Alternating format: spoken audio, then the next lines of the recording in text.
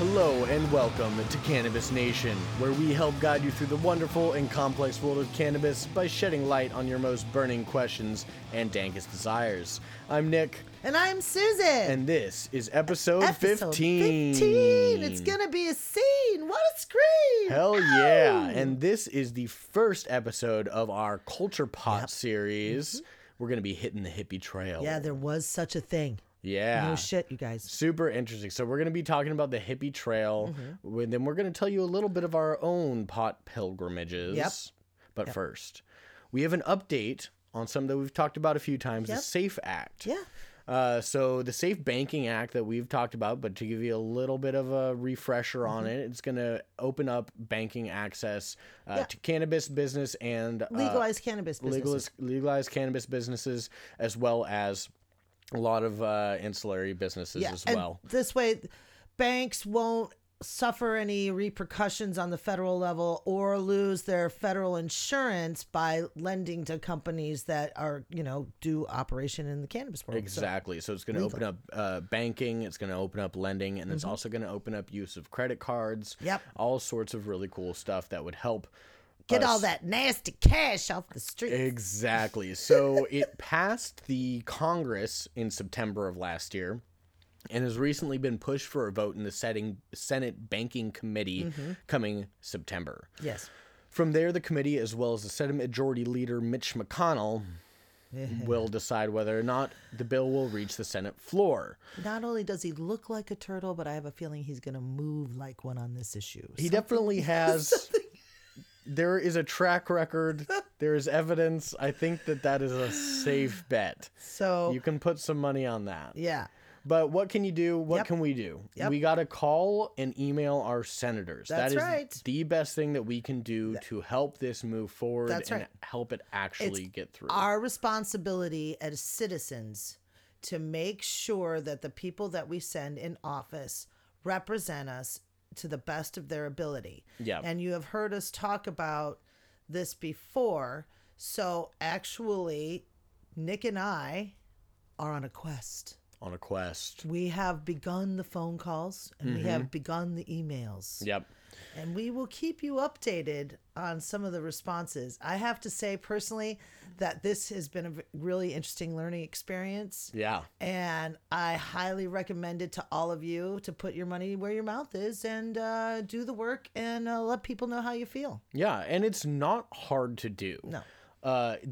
On the Senate website, you can find ways to contact your senators very easily. They have a huge list on there with all that you can narrow down to your specific senators. Yep.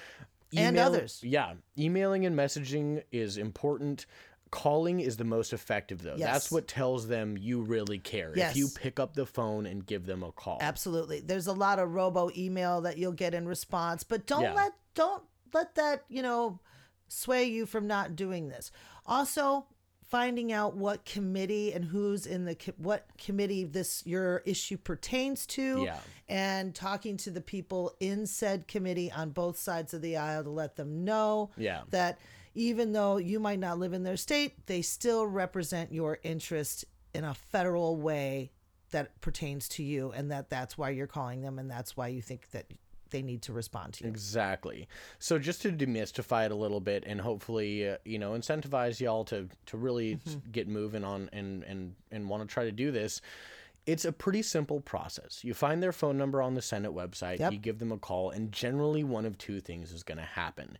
Either they are going to have a messaging system that you can leave a message, just talk about who you are, that they represent you, and what you care about, say your message to them, essentially. Just about the topic that you're talking about. Leave them a voicemail, then you're good. That's done. Or you might talk to an aide. Yes, which is the best you can hope for, actually. Yeah. You're not really ever going to talk to the senator. Yeah.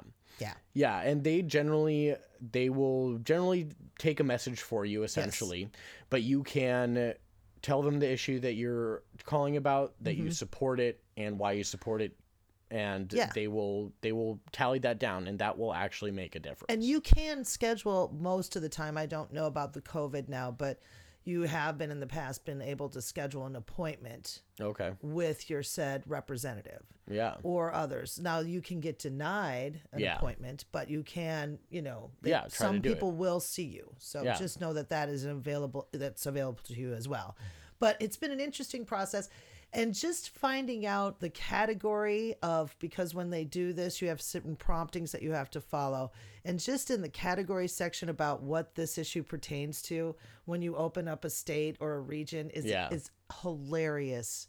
The things that are important to them that are Fifth Amendment rights. Yeah. Right. Yeah. We're talking about like if you go because most of them, they won't just give you an email address. They'll take you to like a messaging portal. Yeah. Where you'll fill out a little information sheet, and then they'll have the drop down where it'll tell you, oh, what issue are you talking about? Exactly. Any of these or other. Yeah. And just seeing different senators, different states, what they prioritize it's hilarious. is very interesting. Yeah. So please do it, you guys.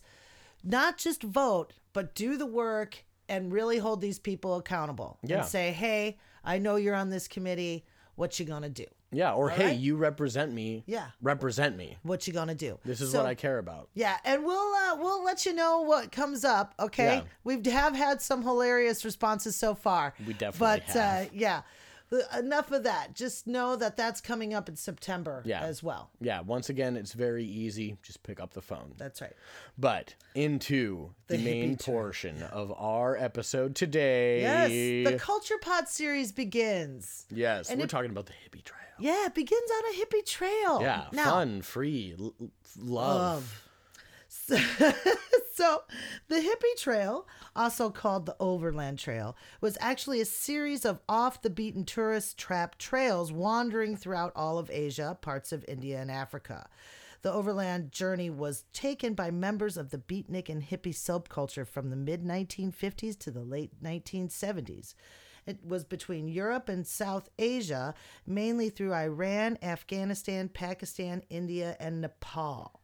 Now, I just think that this is so crazy. Yeah. That now you got to remember, there wasn't cell phone service. No, it's mind blowing to think about that. People just freaking bought a plane ticket and went. Yeah. And they traveled by hitchhiking or cheap private buses and trains and ferries that traveled the route.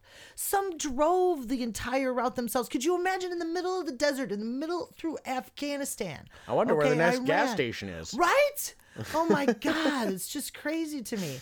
And then, of course, it was the hippie days, Yeah. There were hippie trucks and buses, handcrafted mobile houses built on truck or bus chassis to facilitate a nomadic lifestyle. Can you believe it? Some of these mobile homes were quite elaborate, too. They had beds and toilets and showers and even cooking facilities. I just think it was awesome. Well, this was like just on the coattails and also happening kind of at the same time as Ken Kesey and all that. But was going on. Yeah. So huge inspiration from that, and they just took it and freaking ran with it, but but went through Asia and just explored. And I know, and they didn't go to these big towns either. You know what I mean? They were like in the middle of nowhere in some of these places, you guys. And it was doing the research on this too. We learned a lot about the region and the times. It was a totally different time back then. I mean, right now, there's no way you could go the old route. And that's exactly, what happened is that the Hippie Trail largely ended in the 1970s after the Iran Revolution and Soviet invasion of Afghanistan closed the route to Western travelers, right? Yeah, a lot of it is going through areas that would be pretty dangerous for at least a Westerner to travel nowadays. For sure. But when we were doing the research on it, there's like places like in Afghanistan, it just was the stories that come from Afghanistan where the people were very happy and sharing. Oh, yeah. I mean, and that they were very interested in exchanging cultural traditions and things with people, and how open people were all along the trail. That's what so many stories were saying. It was just wherever they'd go, people were just excited to see them. See them and learn something new and share what they had, Oh, yeah. Absolutely beautiful. Yeah. So in recent times, a much more curtailed version of the trail was created, and it's called the Banana Pancake Trail, which is named after the sweet, sometimes free, but always cheap, non-indigenous, by the way, Western breakfast comfort food that is offered to the travelers in hostels or at street vendors. Yeah. And it attracts them to a particular place along the ever-shifting geopolitical boundaries that offer opportunities for safe travel. Just follow the smell of banana pancakes and you'll make it safe, I guess. Yeah. So it all started with sponsored students and groups of wealthy people making overland trips either for scientific purposes or adventuring and mountain climbing in the early to mid 50s. Let's go on a trip, darling. Yes, let's go on a trip. Let's go see the exotic places. Yeah, let's follow the old Silk Road. Exactly. Yeah. Reports of these trips, however, got back to the Western world. But it wasn't the science or the mountaineering specifically that spoke to the beatniks and the hippies. No. It was the interesting cultures and spiritualities that existed there. Yeah. And paired with the low cost, which was reportedly as little as £1 a day. £1 a day. And the increasing disdain for Western materialism yeah. made the trail extremely enticing to the counterculture. Yeah, and, you know, not only that, a lot of these places were still very religious, you know, in the big towns and stuff, and they had prohibitions. You can't do this, you can't do that. I mean, I'm sure there were cafes and places you could go. Maybe. But that didn't, you were like in some back alley in some, you know, in some horrible part of town. But this way you could be out amongst the people. Yeah. And I think that really spoke to them. You know, there's going to be opportunity to maybe do some public consumption of some things. Yeah. I mean, this was like before the intense, you know, Western influence that's been thrust upon that area of the world. So yeah. Very culturally different at that point. Yeah, and I love, too, you know, that it was a different place and a different time, you know? Yeah. Just so cool. And what spoke to that, too, was a lot of locals in the major destinations on this trail capitalized on the rush of Westerners, opening restaurants, hostels, tourism businesses like the Yenner's Cafe, the Pudding Shop in Istanbul, Siggy's on Chicken Street in Kabul, yeah. Or the Amir Kabir in Tehran. There was even a Freak Street in Kathmandu. I love that. And remember Bob Seger saying about that? Kathmandu. Take me with me, cause... Oh, whoops, that's not the lyric. I'm really gonna do. I don't know. Yeah. It's Bob Seger. You just gotta kind of growl and... right? Girl! And even the Rolling Stones had that song, Sympathy for the Devil. I guess the lyric, and I killed troubadours before they reached Bombay, is actually a lyric about the trail. Oh, and then there's that one song from the 80s, Land Down Under. Oh, yeah. Oh, my God. Yeah, I guess hit the hippie trail on a head full of zombie. Zombie is the lyrics. So there you go. Zombie. Crazy. Yeah. No, huge cultural influences that came from this hippie trail and all the people traveling it. Yeah. But these places were favorite gathering spots for travelers to share experiences, travel trips, even sometimes reconnect with fellow travelers that they might have split off from at certain points. Yeah. You know? I'll wait for you in Istanbul for a week. At the Pudding Shop. And then I'm out. And I'm out.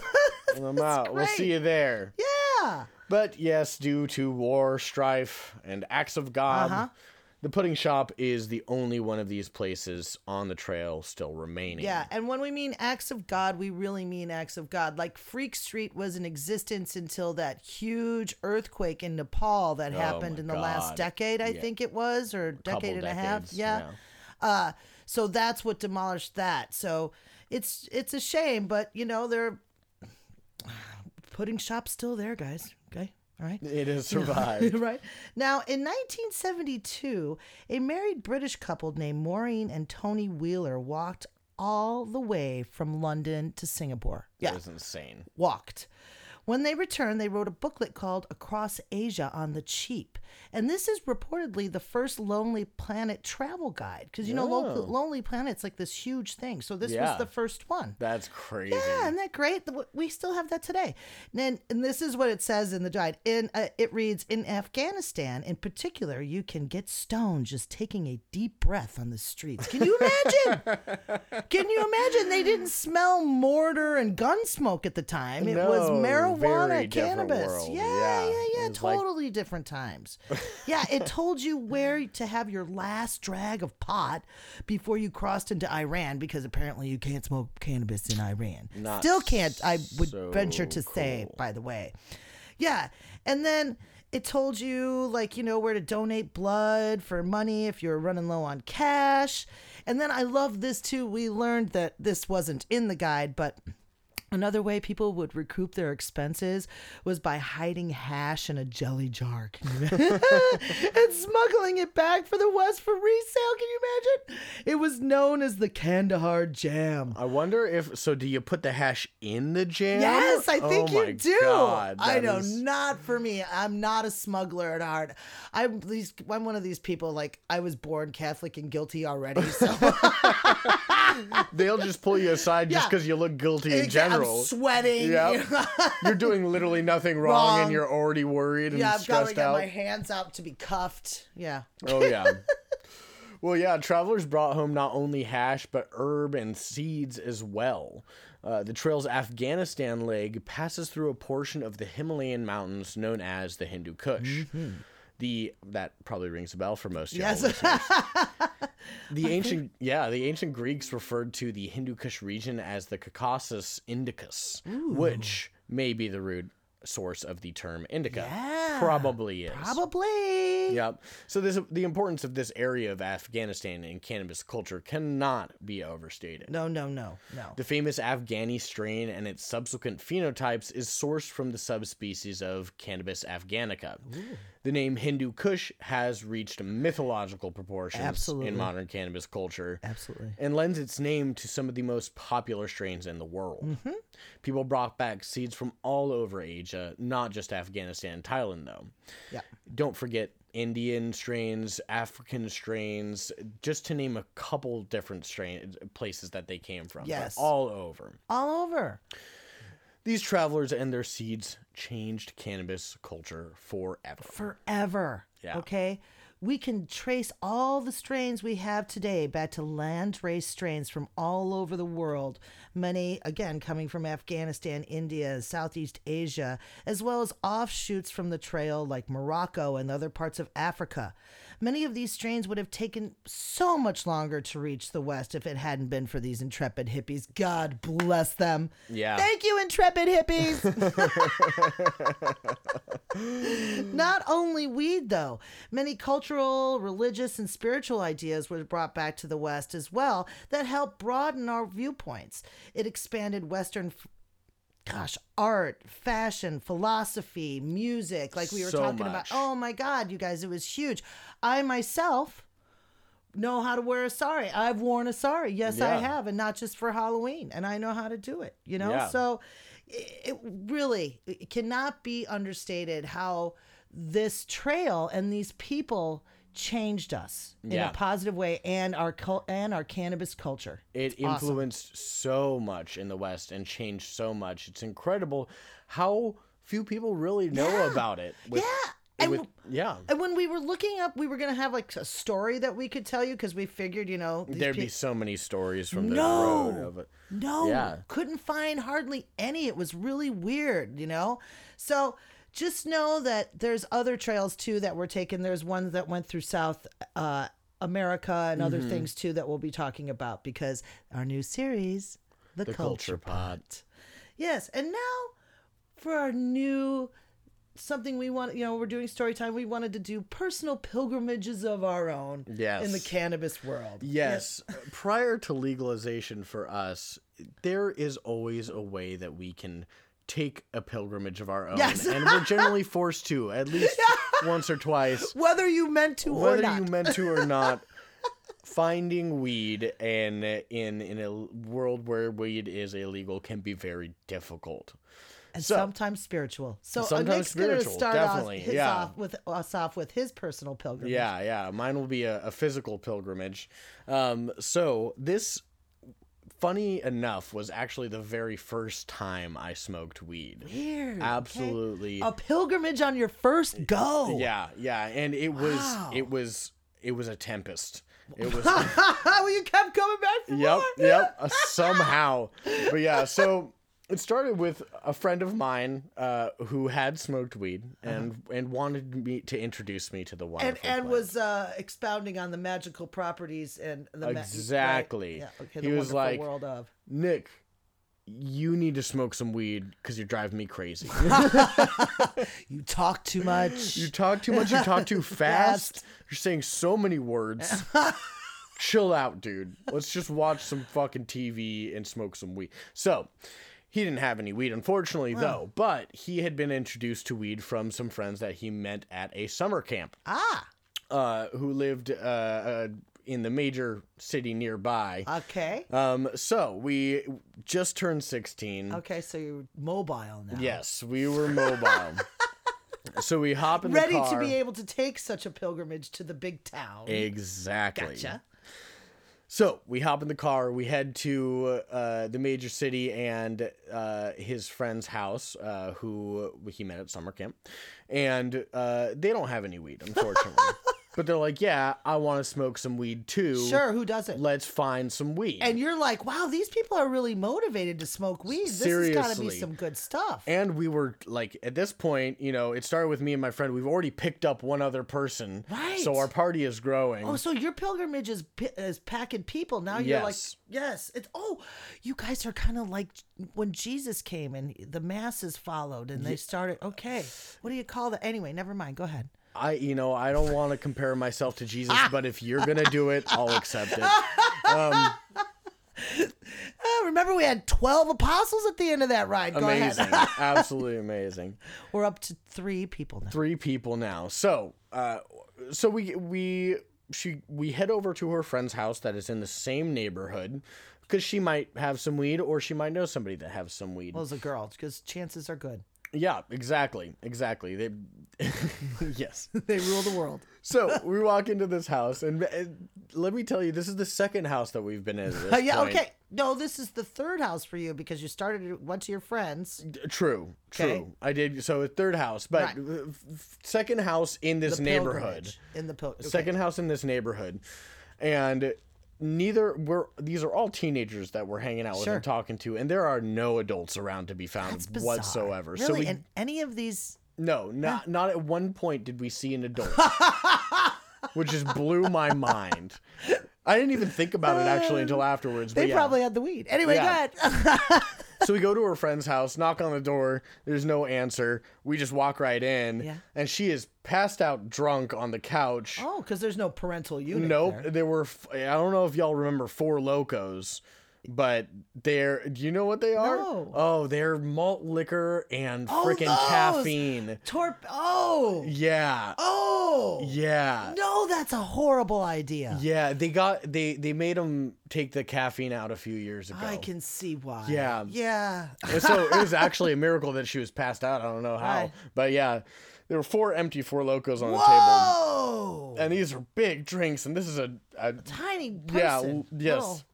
15-year-old Sprite, I'm sure. Yep. So she is completely out of it, but her friend manages to shake her awake just long enough to get a phone number for another guy because she doesn't have anything.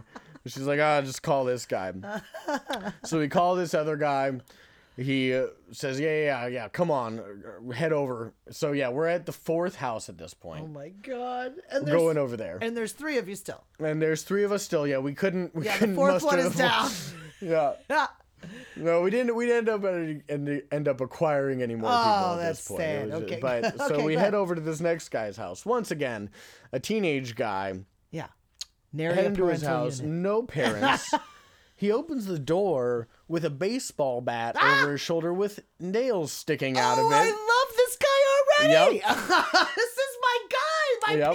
My people. Okay, go ahead. And you'd expect somebody with a baseball bat with nails sticking out of it hanging over the shoulder when they opened the door would be a little bit confrontational or a little rough around the edges, but he was very welcoming. He just wants you to come know. On in. He just wants you to know he can handle the situation if he needs to. Yep. See, I told you, my people. Yep. Go ahead. Yep. So we walk in. He sets down the baseball bat on the table, walks over to the corner. We're just talking, trying to find some weed. And he's like, oh, yeah, I know a guy. I know one We thought we were going to the guy's house. I know. We thought this was the guy. Right. Several times. Yep. So he walks over the corner. He's like, "Yeah, let me make a phone call." As he's on the phone call, he picks up a samurai sword and is just holding that and just kind of like, God, this guy's nuts. Yeah, he was. This guy's crazy. Totally fucking nuts. So he's like, "Yeah, I can get you something, but I gotta go get it though." So now we're in a situation where we have to give him money. Yeah. He leaves and supposedly comes back with weed. But he left his samurai sword there, didn't he? Yes. There We had weapons there, and he just left us in his house. Once again, there's no adult here right now, but if an adult comes back while he's gone, what do we do? So many ways this could have gone wrong, but somehow did not. So we wait there. It wasn't that long. It was probably 10 or 15 minutes. And the guy was close. Yes. And I mean, I think it was the same neighborhood. It might have been his next door neighbor for all I know. Who knows? But he was sketchy. So yeah, he lives next door to a Hell's Angel. That's why he has a samurai sword. Seriously. Oh my God. But we acquired the weed. He brought back the weed. He brought back the weed. And you guys smoked him out. And he didn't smoke. What? Right? Right? He's not even like, I've heard of dealers that don't smoke weed, because they just want to maximize the price. Sure. But he's not even a dealer. He's literally just he's a guy that doesn't smoke weed, that knows a guy that sells weed and middleman's deals. Like, what? For teenagers. And has a samurai sword and a baseball bat with nails sticking out of it. What a character, right? What a character. I love this story. Okay. So, where did you guys actually go smoke the weed? So, we take a walk down the neighborhood, head down a little hill, and the girl decides, my friend's friend decides that, the cool spot to smoke is this little children's play set that's just like on a busy corner with like a gas station across the street. It's not like back in a park. It's just like, it's like one of those little like city neighborhood parks that's literally just like a street corner, like just little tiny park just exactly with a play set. So we're sitting on there, cars are just flying by. For people at the gas station, I am just so sketched out. But this whole thing, I'm almost actually even a little bit jaded at this point because of everything that I've gone through at this point. So we end up smoking our weed. Right. Everything goes okay. Right. Smoothly. Okay. We just go back to her house. Okay, there was one adult. Oh! When we arrived back at my friend's house, her mother was there. Okay, of course, because you're high now. Yeah, we're super high. But she was cool. Okay. She was cool. We went down to the basement. Stacy's mom's got it going on. Okay. But we, I think we watched Planet Earth, and her mom baked us cookies. See, and it was absolutely fantastic end to the night. Oh, that's great. But yeah, that was the very first time I smoked weed. So you shut up and watched a movie and had some munchies. Yes, it was fantastic. Now, what about this girl? Did we ever see her again? Not once. Never again. Not once in my life. Never even been back to that neighborhood. Really? Nope. Yeah, Yep. interesting. Yeah. Okay, but you did go seek the dragon again some more, didn't you? Oh, yes. Yeah. Yeah, after that, we decided that was, me and my friend who did it, decided that was a little bit more work than it was worth. Absolutely. So we were able to find a more local provider that we could interact with directly. Oh, there you go. Always good to have a good purveyor. Yeah, so definitely more of a physical than spiritual pilgrimage for me. Right. But definitely... Wow, I learned a lot. Yeah, right on the gate, too. Yes. Right. Yeah. You know it can't... Sometimes it's not easy. I mean, now that we have dispensaries, I mean, we take that world for granted. But there were times, oh my God, you found yourself talking to people and in places that, like you said, you ain't never going to see these people again. You know, I think about that sometimes when I'm bud tending. I think you were in somebody's home and they sold you weed and they like talked to you. Yeah. Wow, crazy. Such a weird situation. Anyway, that was a wonderful story, Nick. Thank you very much. Now, you got one though, huh? Yeah, mine is spiritual. Let's hear it. Okay. So much like we were talking about this hippie trail, I have been on my own personal hippie sojourns, if you will. Yeah. I've been to many a barter fair, and it's just one of those type of experiences. And as you know, growing up, my dad embraced the culture. So I was surrounded by naked people making flowers for my hair, literally as a child. So, cool. So ish. All right. As long as it was all cool. It was cool. Nobody ever got freaky. Okay. But that being said, this one particular barter fair. Now, back then I didn't drink. Really, that wasn't my thing. Yeah. Mushrooms and stuff like that and acid don't really, maybe occasionally, but not in a setting like that. There's just too much going on for me. You know me, I'm queen of the pinch point. I got my head on swivel. I see it coming way ahead of. Yeah. Yep. As a matter of fact, if you guys ever see me run, you better be right behind me. Shit's about to go down. Anyway, so I'm on this, I go to this one barter fair, and it's on Indian land. At the time, it wasn't owned and set where it is as we know it now. Okay. At this particular barter fair in this particular region. It was more fluid than that, and you kind of were in different locations. In this one location, we were actually at the reservation. And so part of what the tribe did for us, which I thought was just so awesome, is the spiritual leader of that particular tribe came and hung out with us. And in this particular setting, it wasn't as popular as it is now. So it wasn't the tens of thousands of people it is now. It was more like a few thousand people. Okay. So it was just a little bit more personal and intimate.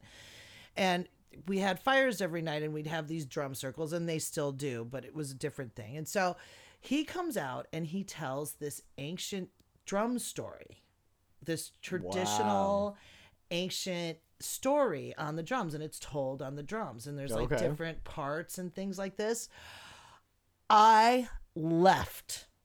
I was out there. I was part of the story. I went off into the universe. I stepped off, man. I was there. I had a cannabis. I was, it's the average smoke. My poor mother. You're smoking pot all day. You're eating the goo balls all day. You're there, okay?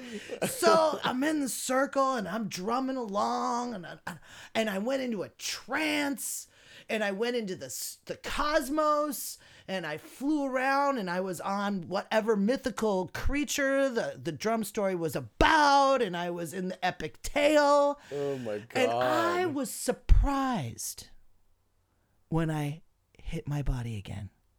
Yeah. It was like crashing onto terra firma. Wow. Yeah. It was a physical sensation of coming back into my body. Wow. And I was pissed. Oh yeah, I bet. I mean, seriously. I bet. I was having a ride. I was swimming in the stars. I shit you not. And here I come crashing. Thwack. Back to terra, into my body, like a physical. It was these chains.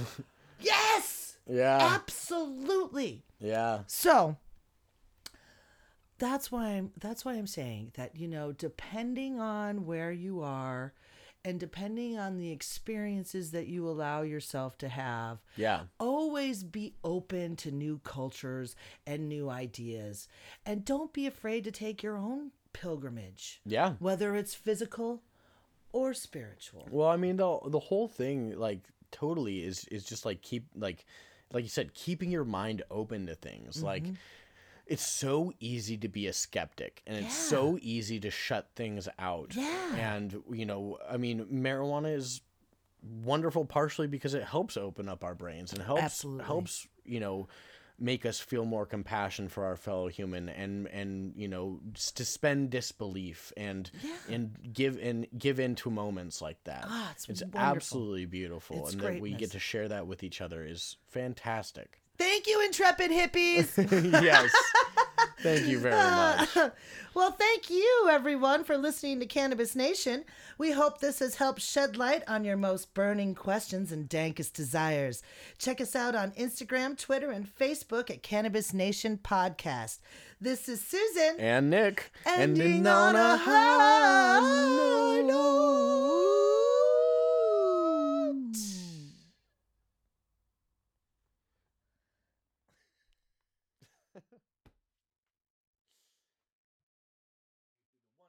Complex world of cannabis by shedding light on your most burning questions and dankest desires.